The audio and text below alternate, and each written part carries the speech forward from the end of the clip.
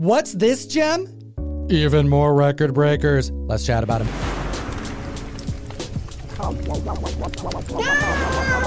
Another week, another list. I'm still feeling ill, so hit the like button. Slap the subscribe button, because we're not stopping anytime soon. Every week, we're going to be here to report on the health of the comic book marketplace. Man, I love the top 10 runners-up because you never really know what you're going to get. It's a wild card here, so let's jump into it. Invincible #1 at number 10, debuting in 2003, a beloved superhero show created by Robert Kirkman, one of the runs to get me back into reading comics aggressively. A 6.0, sold this past week, no prior sales data, for $650. I pulled up GPA and was surprised to see that this is the lowest grade that is reported on that census. Yeah, this is the Invincible key to own. It's the first appearance of Mark, Invincible, his dad, Omni-Man, the whole supporting cast. And this was such a big deal for me, going back and reading this and falling in love with this series, sharing it on YouTube and in my Facebook group. And then the show, they killed it, man. It's almost like comics' answer to anime.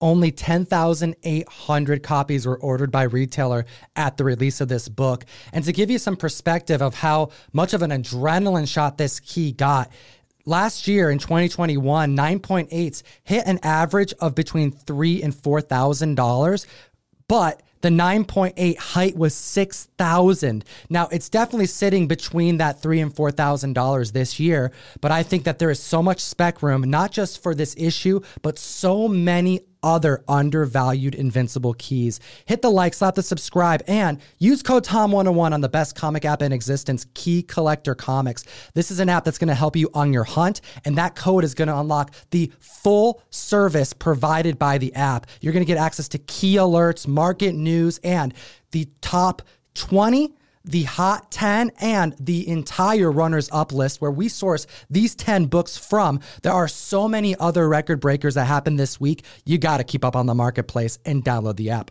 You know what's funny? I was just at El Paso Comic-Con. I was digging through books with Bueller, and I found myself pulling out the app, man, checking out Key Collector, making sure I was looking at the right book. Definitely got to download. Moving on to number 9, we got Werewolf by Night 33. Not the first appearance, but the second appearance of Moon Knight. And if you guys saw our Hot 10 video, we mentioned these second appearances are constantly breaking records. You got to keep an eye on them. This 2.5 sold for $150 back in December. It's up 85%, now selling for $278.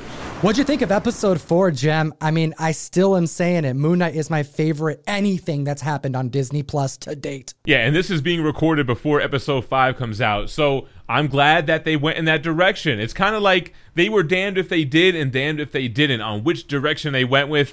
I'm a Lemire fan. I like that aspect. So curious to see where it goes. It's up there, man. I still really love Loki. I think that's my favorite so far, but this one is a strong contender, man.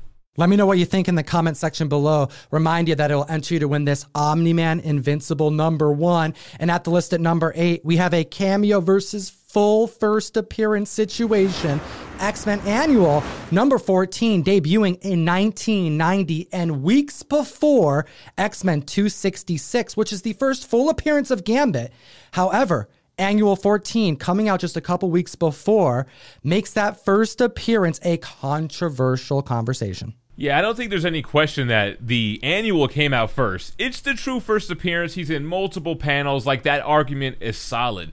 But that Uncanny X-Men 266 is a sexy book, man, and that cover matters. But this book's still highly coveted and respected, a 9.8 hit market. It sold for $900 back in 2021. It's up 22%, now selling for $1,100. X-Men Annual 14 just broke the 1K marker for the first time in comic history. Celebrate good times, comic fam. At the list, at number 7, what's this? We got a Mark Jeweler. We have Special Marvel Edition, issue number 15, debuting in 1973, the first appearance of Shang-Chi. That 4-page interior insert makes this a more scarce version of a key issue of a major motion picture character from comics. A CGC 8.5 came to market. The last time we saw a record-breaking sale was in 2019, where it sold for $444. It's up now 155%, selling for $1,133. To give the community some comparisons to consider, in April this month, an 8.5 sold for $850, hundreds of dollars less than with the insert. And you know, there's been a lot of interest in these types of variants, if you would like to call them that, newsstands, Whitman variants. But it is clear that Mark Jewelers stands above the rest, except for when you consider maybe modern newsstands, especially when you look at how low these grades go and how much of a price increase they get for that rare insert that marks as little as 5% of the original run at release. Number 6, a book that we've talked about millions of times on the channel. It's a fan favorite for Tom. It's Incredible Hulk issue 2, the second appearance of the Hulk, but the first time he's got the green skin, baby, the way that we know him. In issue 1, he just had the gray skin due to a printing error. He was always supposed to be green. I've heard that rumor, Jem. I also heard that Stan Lee got irritated that he wasn't green in the first place. So let me know in the comment section if you've heard any stories about why the Hulk went from gray to green in the early years. But we do have a 2.0 that broke records in December, going for $1,725, up nearly $1,000, an increase of 55%, selling for $2,673. The book has been commanding respect. It's a Silver Age key issue.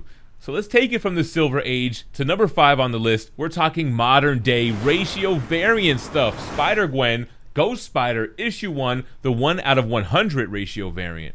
We have the Ji-Hyun Lee variant of Spider-Gwen. And I remember when this book came out in 2018 because my babysitter from when I was a kid is the writer on it. I actually have her original art here, and we have a signed book right there, Seanan Maguire. So I secured this book at a 9.8, and the book barely broke $1,000 then and had some lulls. But over the last 3 years this book is up. We have a 9.6, prior record being set in November for $810, up $1,000 this week, an increase of 122%, selling for $1,800. This is a glorious cover, one that I think a lot of members underestimated.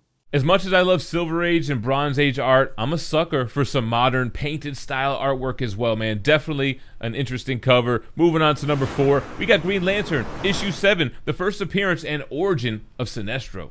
Debuting in 1961, a character, a villain that is inevitable to be seen. When Green Lantern, anything happens, and it's looking like it's going to happen on HBO Max. We have a 7.0 in February going for $1,800, up over $1,000 this week, an increase of 61%, selling for $2,895. So cool to see this book on this list. Prime One Studio just announced a 1/3 scale Sinestro and Green Lantern statue. I gotta get them. They're amazing. Moving on to number 3, we have Amazing Spider-Man issue 129, and we got another Mark Jewelers. So we have a major ASM Bronze Age key. We have a Mark Jewelers, the first appearance of the Punisher, but I have to do a comparison, and we're going to go back in time to number 7 on this very list with Special Marvel Edition 15 for Shang-Chi, a Mark Jewelers that at 8.5 had a couple $100 difference having that Mark Jeweler insert on the inside. Well, looking at this first appearance of Punisher, it demonstrates that there is market potential on other Mark Jeweler books. Because although Punisher may be a more sought out after key, the price difference is so drastic considering we're talking about a 6.5. So remember that, $200 difference for an 8.5. The ASM 129 6.5 sold for $1,185 back in 2020. It's up now 195%, selling for $3,500. Now here's the comparison. The standard version, a 6.5 in April of this year, sold for just $2,075. So you're talking about almost a $1,500 difference. You gotta love that insert, Gem. The Mark Jeweler effect is real and is commanding more of a premium than the newsstands are. Let me know what you think in the comment section below, Comic Fam. And number 2 on the list, another book that we have said multiple times on the mic is far undervalued. We have Avengers 57 debuting in 1968, the first appearance of The Vision, the second appearance of Ultron. And this book exploded prior to Avengers Age of Ultron finally getting the respect that it deserves. Amazing cover, an homage, if you will. And the first appearance and second appearance of critical Avengers characters. A CGC 9.8 came to market. Now, back in 2020, we had a huge sale, $26,400. But now we have a sale that puts it up 33%, selling for $35,000. An increase of 86 hundo. Hot damn.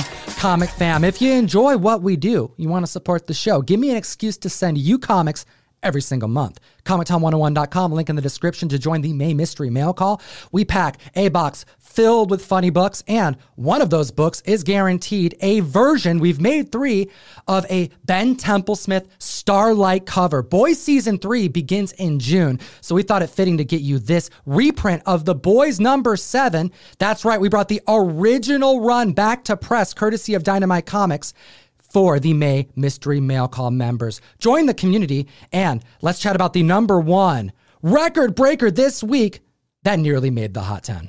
All right, now it may be number 1 on this list, but it's no longer the highest selling comic book of all time. We're talking about Amazing Fantasy 15, first appearance of Spider-Man, but it was blown out of the water by Superman 1, a CGC 8.0 sold for $5.3 million, making it the highest selling comic book of all time. But AF-15 still benefiting from what we call the trickle-down effect. The CGC 9.6 $3.6 million sale, which was the highest selling comic of all time, has helped lower grades benefit, just like this CGC 7.5. Just last week hit $300K for a 7.5.